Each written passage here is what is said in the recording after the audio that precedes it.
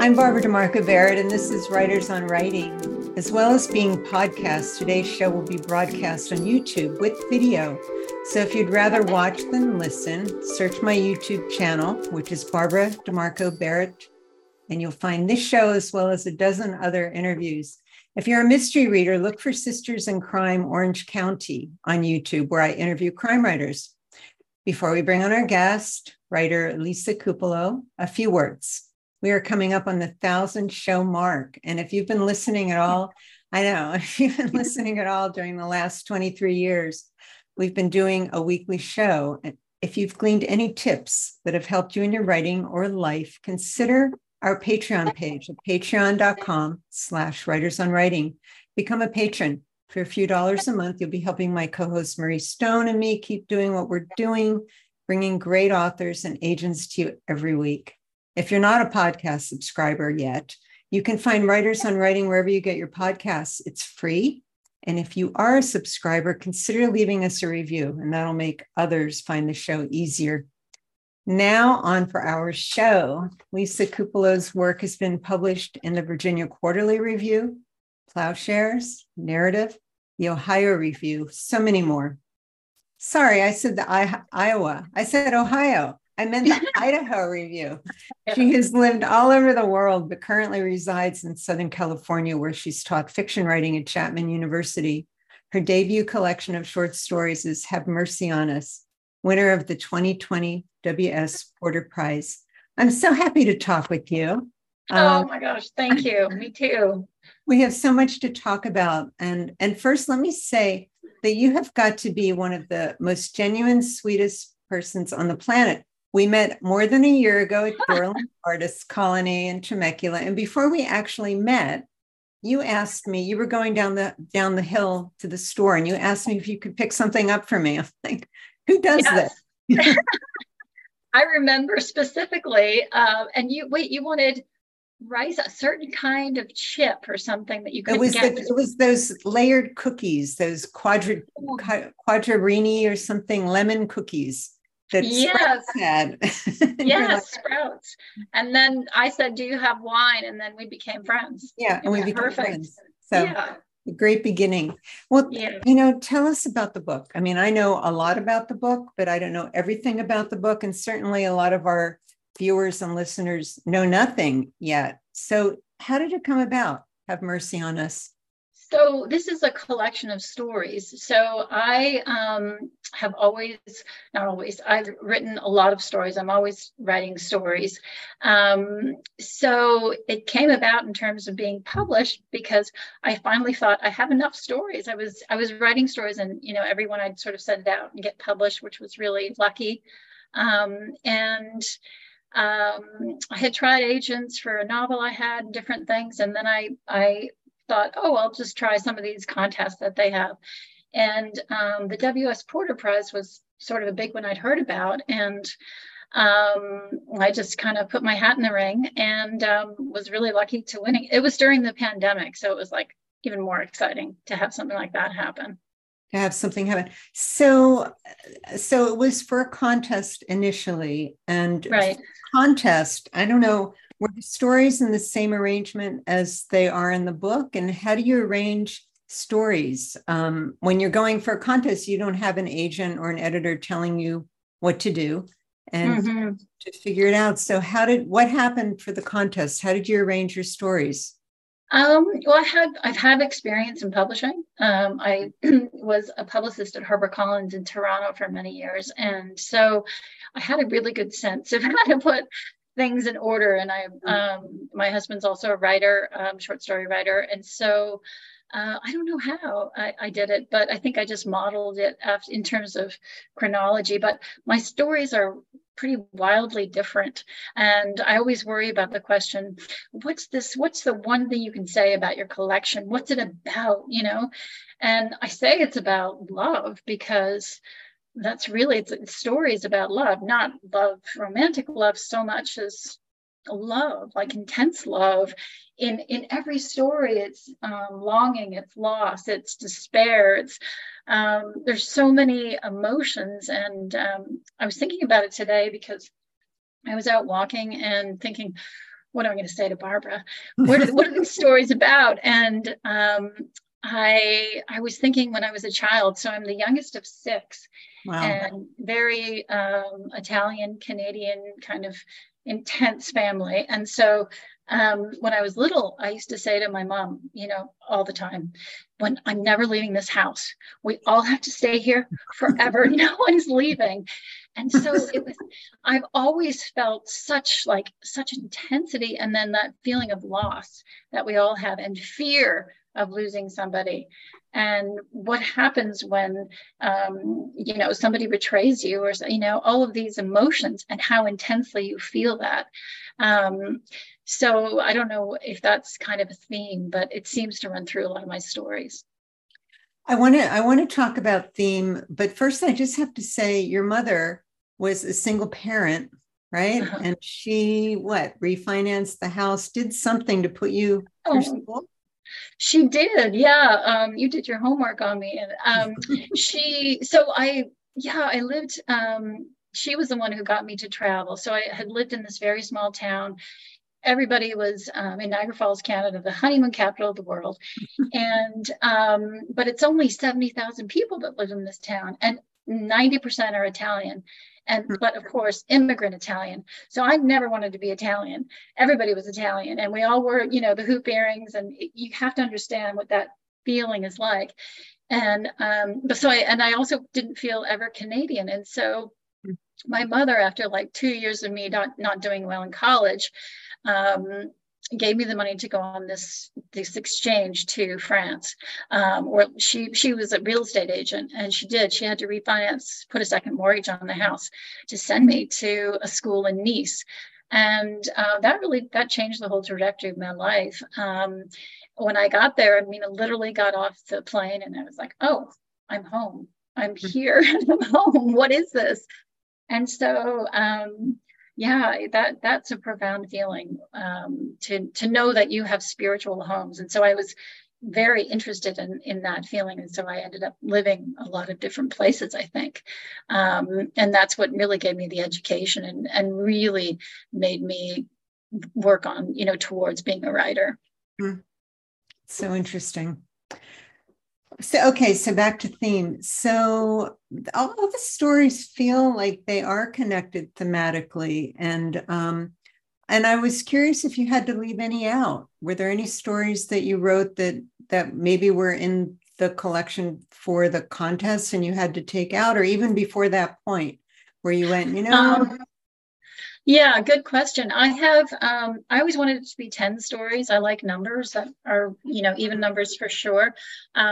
So there were 2 that I would have put in, and but I left it at 10, and those are going towards, my next book, I guess. But as far as I have 2 stories that take place in Kenya, and I don't write stories in places that I haven't spent at least a year or longer, where I really do know the background and the feel to live in a place. But yeah, there are definitely other stories I've had published that I didn't put in.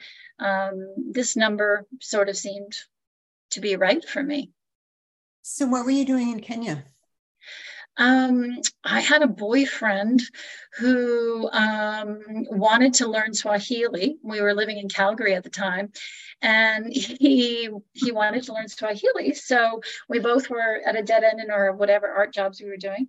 So we decided to go to do volunteer work, and went to the town of Kisumu on the border of Uganda, right on Lake Victoria. And we worked at the Pillars of Faith orphanage for over a year and or so. And it was, it wasn't through an NGO or anything, because a lot of those places you kind of have to pay to do them, which is like, I had no money.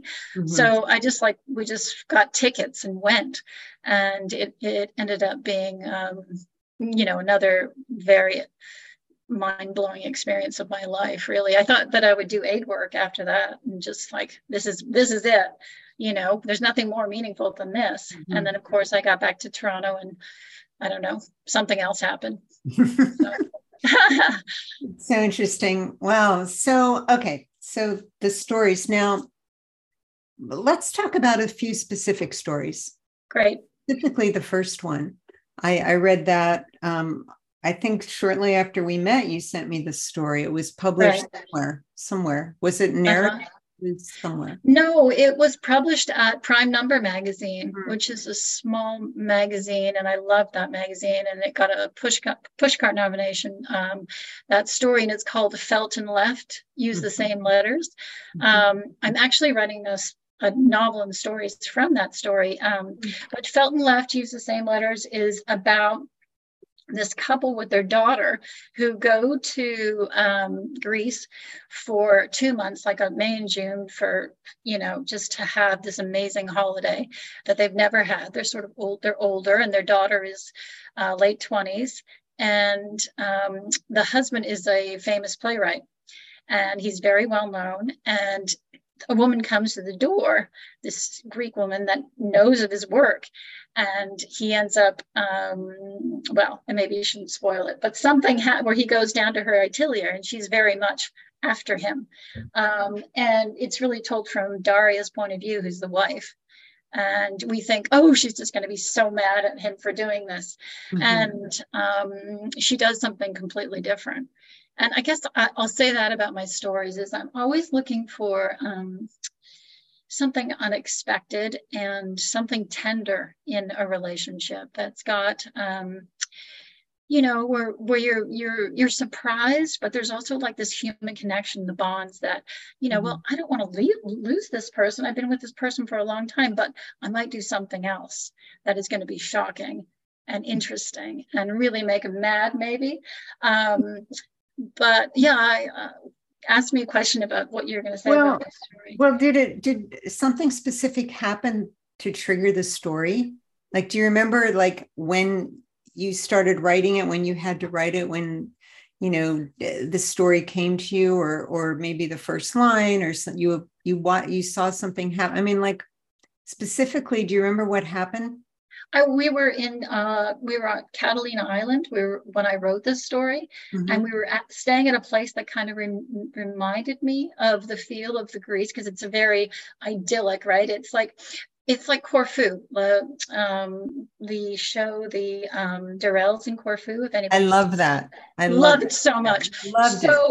I want to say that I don't remember if the Larry Lawrence Durrell in the show, he has this gorgeous woman that he falls in love with from the town, and she struck me, and she sort of is very provocative with him, and they have this torrid romance in the show. And I think the woman that comes to the door that is enticing he's an old guy, but he's this famous American playwright. She's the person. It's her that I had somewhere in the back of my mind. So that would be where that story derived from, that character. This black, this Athenian beauty that you don't even, she doesn't even have a name, because she's so just like, she's the stereotype, right? She's the one who comes in to the relationship to destroy everything, but what's left is what's important between the two of these, this couple. Sure. Will you read it? Read from it? Oh, yes. Thank you. Okay. Okay.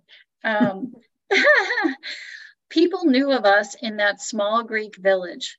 The well-known English writer with his family, staying up the hill at the Tortorella estate, an ancient and sturdy two-story with milky turquoise shutters and fuchsia bougainvillea cascading just so, as if heaven sent. The place was ours for 2 months' time, May and June. We were planted and living among the locals. Anthony had his feet dangling from the open window, pen in hand. He was a bearded man of innumerable and occasionally insufferable talents. I remember Louisa came into the kitchen where I was and asked, "Ma, how can I make my skin more luminous?" My daughter wanted something to give her vitality and gloss. Meanwhile, I was applying clumps of brown henna onto my dwindling strands. "This is the last time," I told my daughter. "Soon I'll go au naturel, gray." I was tired of the fuss of dyeing my hair each month. When would I knock off the facade and embrace the years, all the years that stacked up on me sideways, like shingles on a roof? Start with olive oil, I told my daughter. Add the pulp of an orange and mash some rosemary in to make a paste. Then apply it to your cheeks. Eat a spoonful of raw garlic with honey. What did I know? Upping the beauty at her age? Louise needed not a dash of paint nor a dab of cover. Youth burst from her lush curls and delighted its way along to her springy toes. She was a child born under the lion moon. She was wearing a silk robe that stopped at her tanned thighs. I'll stop there. That's just a little bit from the beginning. That's so great. So talk about the process of writing this. I mean, how many drafts did you go through? A lot. I work and work and work and work and work. For this story particularly, I loved the character so much that it was so much fun to keep writing and getting it right, because she has such a voice, because she's aging, she's older. It's different for a woman to age. The husband's still attractive. It's really frustrating for women to age. I feel that in my 50s, it's so different for women and men, and so, but she's got so much spunk, like you're rooting for her the entire time. She says, I'm not going to dye my hair anymore, forget it, but still she's there doing it. And then she's got this gorgeous daughter, who's just, it's just wonderful, because that's life. How you see in the generations and how she shifts to being in a different place in her life. Yeah.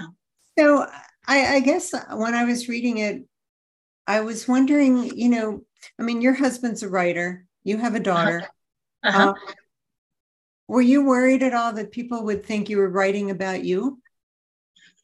Oh, no. I mean, if they are, great. I mean, my husband's older. He's, a lot more well-known than I am. He's still handsome, and he's like 77, and that's just, I think, yeah, I mean, there's a lot of things, of course. I mean, there's so much of me in this book. I'm in there. I'm her in, in every sense. And yet I don't do what she does, but, there's points in your life where you want to do that. So you put it in your character. Right. So, there's a lot of truth in the story for me. And I think that's, honestly, it's easier to write that kind of story where it's write what you know. There's a lot that I don't know that I write, but I mean, I'm fine if people think that. They can ask me or think it's fine. Right. Yeah. I remember Michael Chabon, I talked to him a long time ago, I think right after he won the Pulitzer. And he said, we were talking about writing in the first person. And he's like, yeah, I said, are you worried about people thinking it's you? Because everybody thinks it's always the writer anyway. It doesn't matter. It doesn't matter if you're first person, third person, they still think it's about you. Right.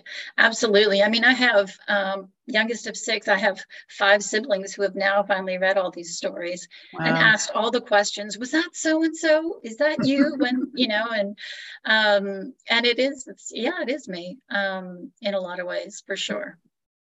Talk about endings too, because the ending of this story is so perfect. And I think endings are really difficult. I mean, endings are, difficult in short stories, novels, in life. Endings are difficult. Talk about the ending of this story, and when do you know a story is finished? Like when have you reached the ending? Like, what do you feel, or what are you looking for to know that, you know what, this is where it needs to end? It takes an inner voice for me to tell me that it's happened, but also in terms of on the page, I want to make sure that things come back around. Like I start out with her daughter in the kitchen. Mm-hmm. And for this particular one, because they have this nest of this lovely villa overlooking the ocean, you know, and the husband goes down to town, and I wanted her to come back to the place with her daughter and be with her daughter again. And somehow her daughter mirrors her and shows her life and where she is now. And it's just very subtle. It's her coming back and taking down the washing from the line. Right.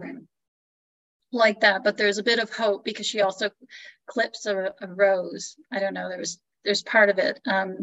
And the daughter in the kitchen baking. And I just knew it was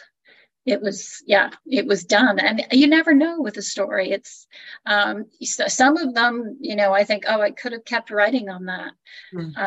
You know, where are these people now? I mean, they're all, really, I feel like this book is very much, I find my delivery, people say, is like very staccato delivery. It's very like, you know, you don't get extra filling in my stories. So I feel like each of them is a snapshot into a bigger world, but I've condensed it into this, like, you know, 8-page story or something.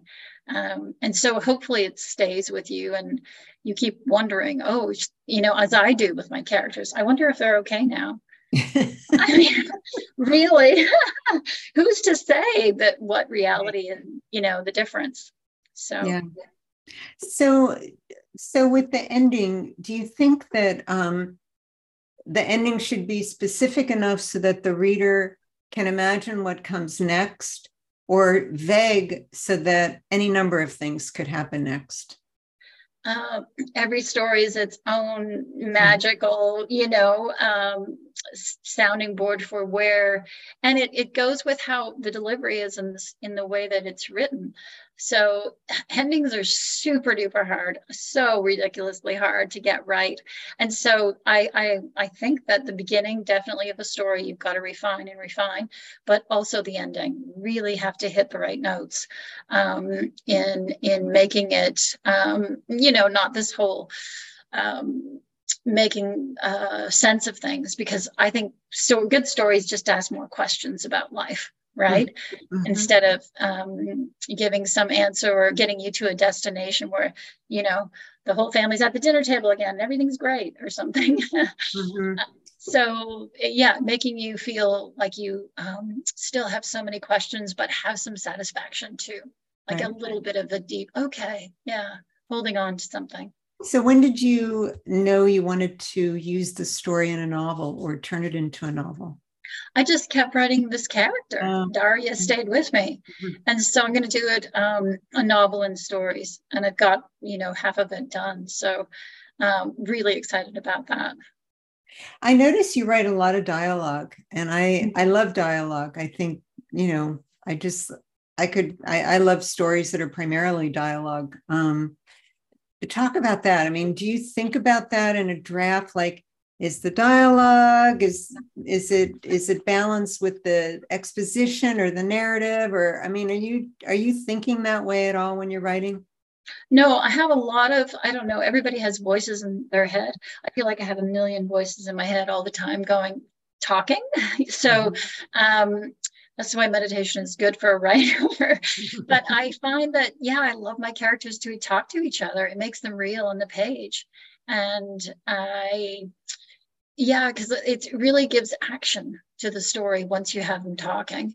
And there's got to be some conflict. So, I always find, like, when I'm reading a story, once I hear them talking, I'm like, okay, I know what they sound like. I knew who they are. I'm really in their world if I know what they sound like. And maybe that's a reflection of all the reading I do, and, you know, who my influences are, maybe. But dialogue is, I've always assigned dialogue to my students. I'm always trying to, you know, go out. One of the first assignments we do is go out, luckily in the city of Orange.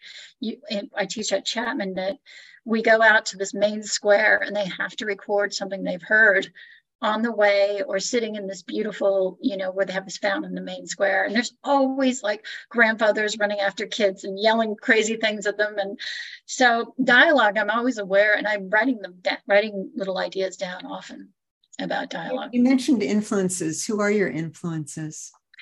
And are you a rereader?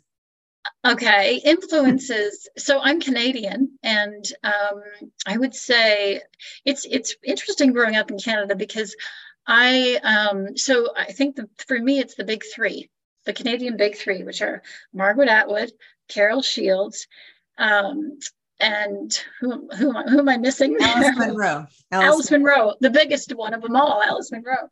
But those are my three. I mean, I've read everything of all three of them. Alice Munro is, Carol Shields, the book Unless, made me want to be a writer. If you've ever read talk about the dialogue, is so good. I have that one. Yeah, I just love her. So really steeped in Canadian literature. And then I really didn't get my education in American writers until I moved to America when I was in my mid-30s, and did my MFA. So I was really so uneducated in American literature until my late 30s. And that was really interesting and wonderful because I had all these, I didn't know Faulkner until then. It seems like a sin if you're American, but for me, I have so many obscure Canadian writers who influenced me. Nobody knows who Mordecai Rickler is, but he was huge. Oh, sure. Betty Kravitz and all of that. And Robertson Davies. There's so many Canadian writers that were really influential. Well, tell me about the story Fort Pierce, Florida, because you have a character in that one based on Zora Neale Hurston.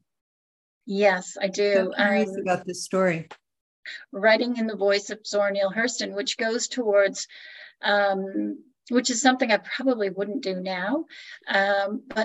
So when I was doing my MFA, and studying, I lived in Memphis, Tennessee, and I had come from Toronto, and Toronto is the most cosmopolitan city. Besides New York, Dubai, somewhere like that. And so I had no real sense until I got to Memphis, Tennessee, about the division in the real sense of when I got to Memphis, I was teaching my first class, and there were white kids on one side and black kids on the other. And there was nothing else in between. There were no Chinese kids. There were no, everything I'd been used to. So it was a real culture shock and so I just got so into African-American literature.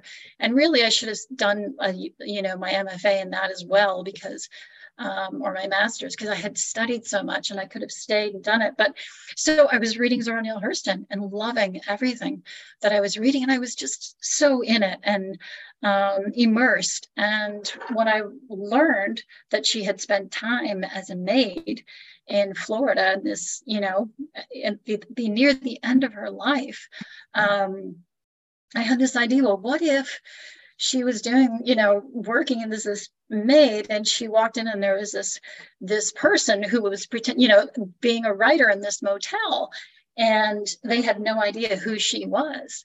And of course, it's this young white writer who thinks he's all that, and he's drinking his bourbon because he wants to be Hemingway or whatever. And it's the most unique story, I think, in the collection. I loved it. Thank you. And Z House too. That one has stayed with me, and I'm not sure why exactly. I think part of it has to do with the visuals, because I keep picturing this Z House where, one character lives on one end and the other character lives in the other end, and then a son comes to stay and lives in the middle. Talk about that story and where that came from. Okay. Yeah. I had a friend who was, she was divorced, older, maybe in her 60s. And she and her best friend had this idea to live together, pool their money, buy a great piece of land. And they were still like foxy and going out and doing everything. And they had dates and whatever, but they wanted to live together, and they were going to do it in the perfect, environmentally way of their house, set it up in the, breezeways and all this with the, and it sounded ideal. right? And in the middle, they would have, it was done like a Z, and in the middle would be the common room. And they would each have their wing with a little garden and area to sit and have, it's just like, sounds like perfection to me. And it was for these two women, they had a blast. They'd come in, they'd have their meals together, but had basically their own separate lives. And then one of their sons comes to the door, basically with his pillow, because he's been kicked out from his wife, and then the story begins, right? And they have this person in the middle of them, and that's how that story. Because I love the idea of having these two women, but you have to have trouble in a story. So where does the trouble come from? And so I'm thinking, well, what's going to happen? Because it sounds too perfect, it just went from there. You have somebody show up at the door. That's one of my writing exercises for students too. Imagine, somebody's at the other end of the door that you're afraid to open it, but you open it anyway. And who is that person? And then start writing. And so, yeah, I love that story too. I think it's really, you get all sides to the characters. And she's one, Jeannie and Paula. And Paul is the one who's, really tender in that story and is very afraid as a woman to like make her mark and sort of live outside of her ex-husband's, past sort of thing. So, yeah. I wondered as I was reading that, well, when I'm reading anything, I suppose, like, well, you talked about the women that who did this. Did you take anything from what from what happened with their lives? I mean, did a son show up or a daughter show up, or it was just really the situation? It was just coming together to have a house. Well, what happened is they ended up in real life that they made the house, and then the other one ended up not moving in and pulled up and moved out to Prince Edward Island in Canada. So, I mean, it's, these disasters and ways of coming together, it was a dream. And so, but I was very happy that they got there. And it's one of the son that comes ends up being hot for the other woman, which is, right. I didn't know that was going to happen either. Yeah. I notice also, and I talk about this in my classes a lot, when you're writing a short story, like limit the characters, limit the settings, limit the problems, and you're not going to have a million subplots in a short story. And your stories are limited in setting and number of characters and what, the major problem. There tends to be, little things going on, but there's a problem and not a lot of stuff. Will you talk about that? I mean, in your early drafts, do you ever overwrite what's happening and you're going to have to cut it later and you cut it later? Or do you go into writing a story knowing I'm only going to have a couple characters, I'm only going to have a couple settings at most, and this is the A story and maybe the B story? I mean, how much do you know going in? Oh, that's a good question. I don't know a ton. I usually have to make the B story up, because I that's what I have to work on as a writer. I feel like we all have. I'm aware of. I'm not great at settings, right? Like making, describing a setting the way it is, But the character. Oh, thank you. Wonderfully. They're minimal they're minimal. Yeah. But enough to give the reader, to give me an idea of what you're doing or where they are. Thank you.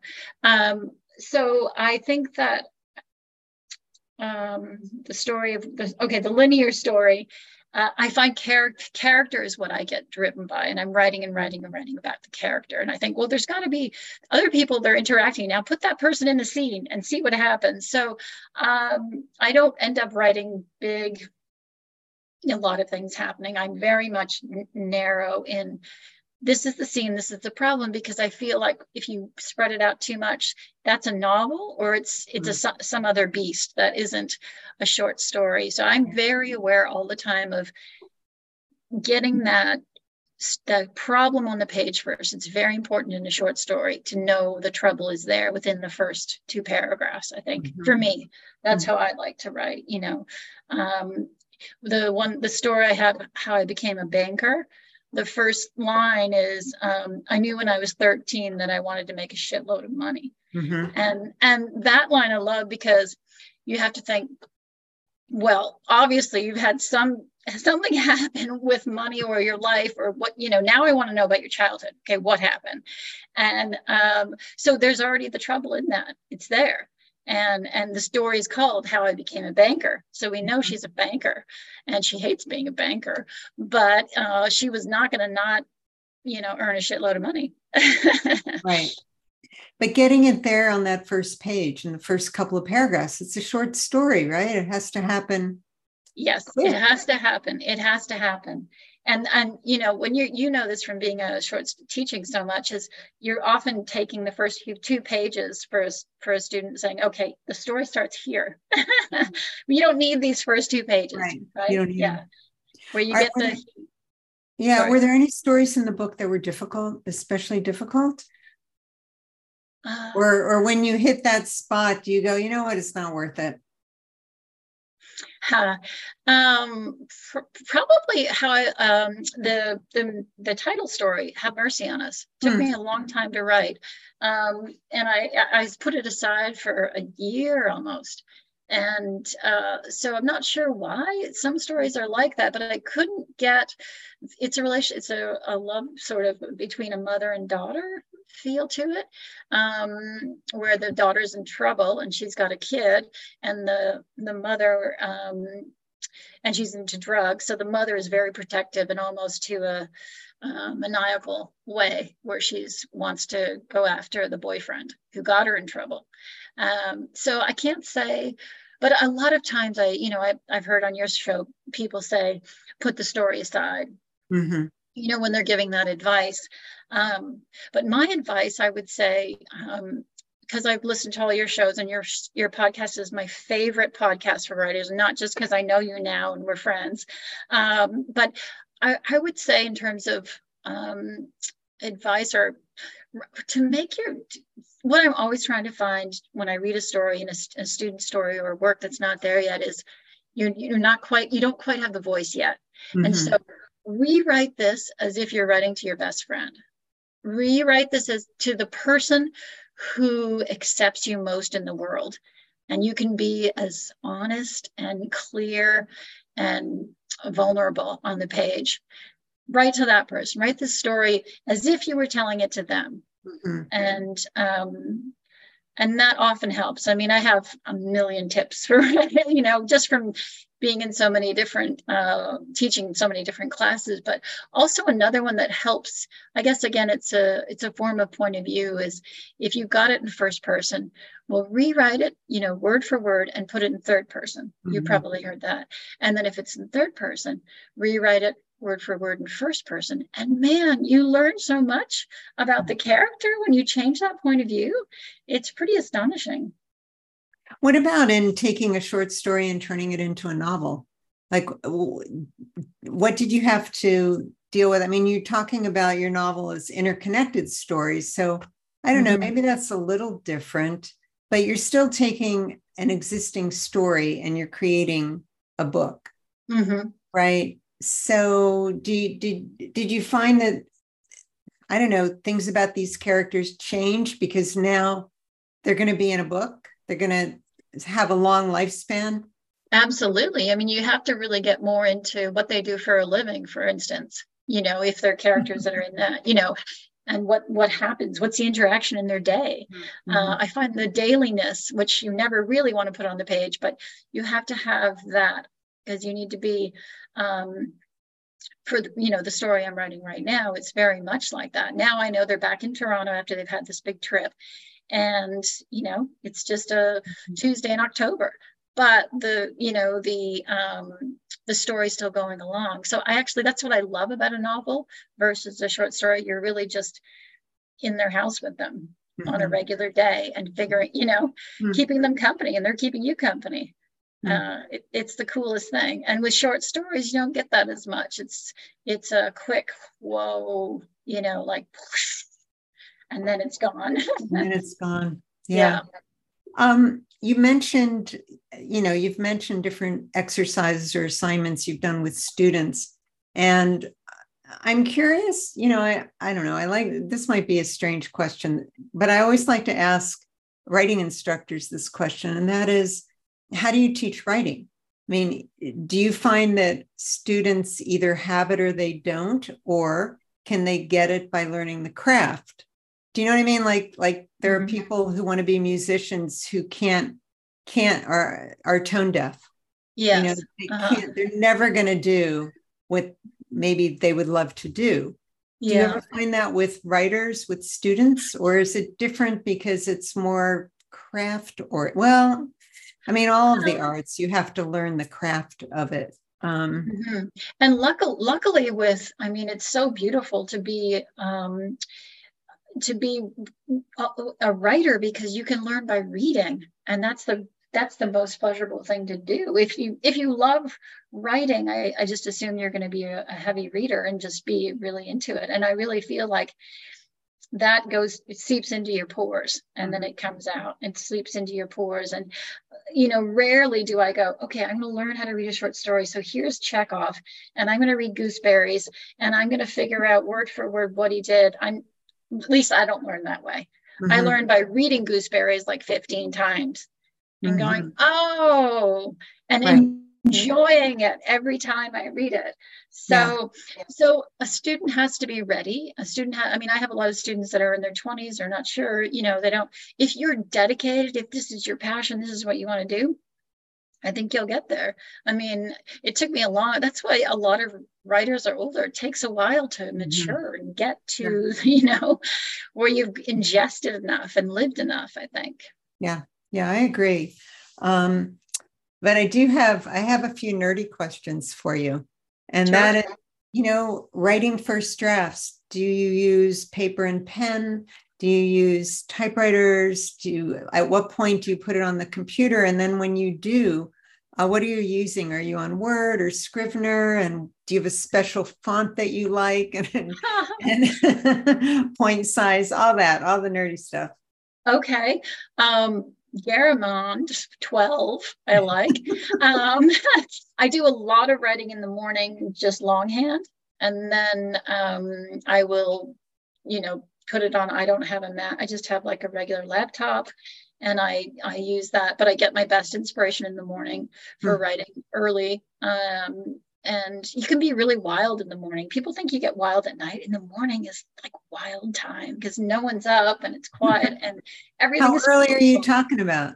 Like 5. I mean, not too early. Yeah. But it's just so brilliant because no one's awake and you have the whole place to yourself. So did I answer? I don't use a typewriter. I wish I did. That would be really cool, but I don't. So you go directly onto the laptop, no longhand kind of legal pad drafts or? No, nothing like that. You do all those wonderful things, I think. But the thing too with writing is I came to it. I mean, I was always writing things, but I never was any good. I mean, I dated a writer for 7 years, and this is before my husband, who was a writer, and he was so good, and he was very fancy, and he'd been to Oxford and all that, and I was living in France at the time. And I had just so come from working class. I mean, my upbringing was not literary based. We didn't have a library.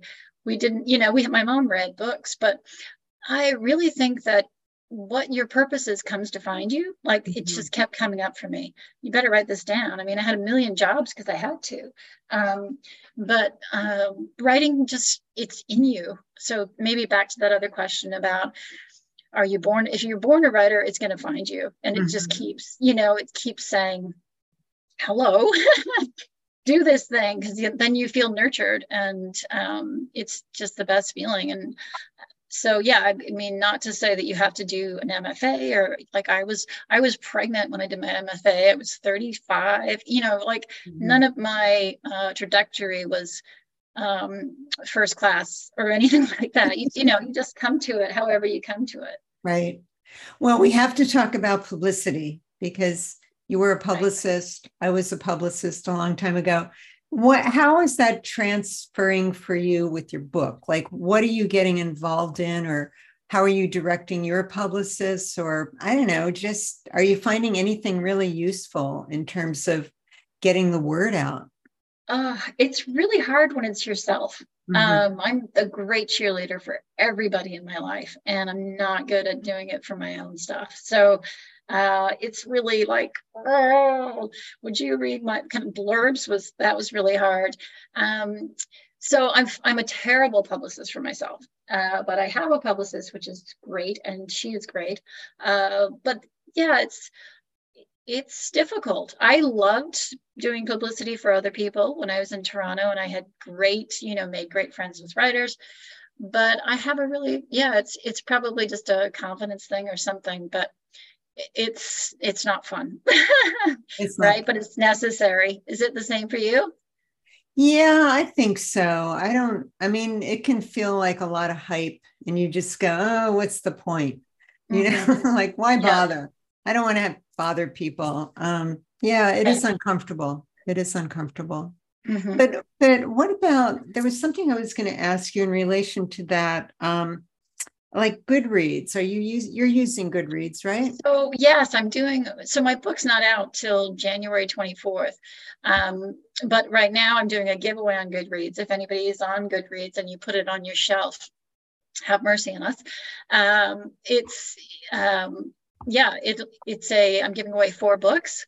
So that's fun. So I do go on Goodreads and I do post more recently, of course, since I've been having to do this, but I think it's a neat platform. I'm not great at social media, but I'm pushing myself to be better. And let's talk about pre-orders, because publishers always love to see those pre-orders come in, and so do writers, because I guess it determines the first printing. Is that right? I'm not sure about that. I guess I'm not sure what my print run is. See, I'm terrible at it.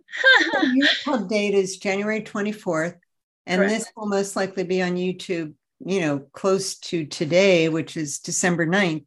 Um, so, so if people see this, readers see this, it'd be great for them to pre-order, right? I mean, Would you be can say that, amazing. right? Yeah. Through Regal House Press.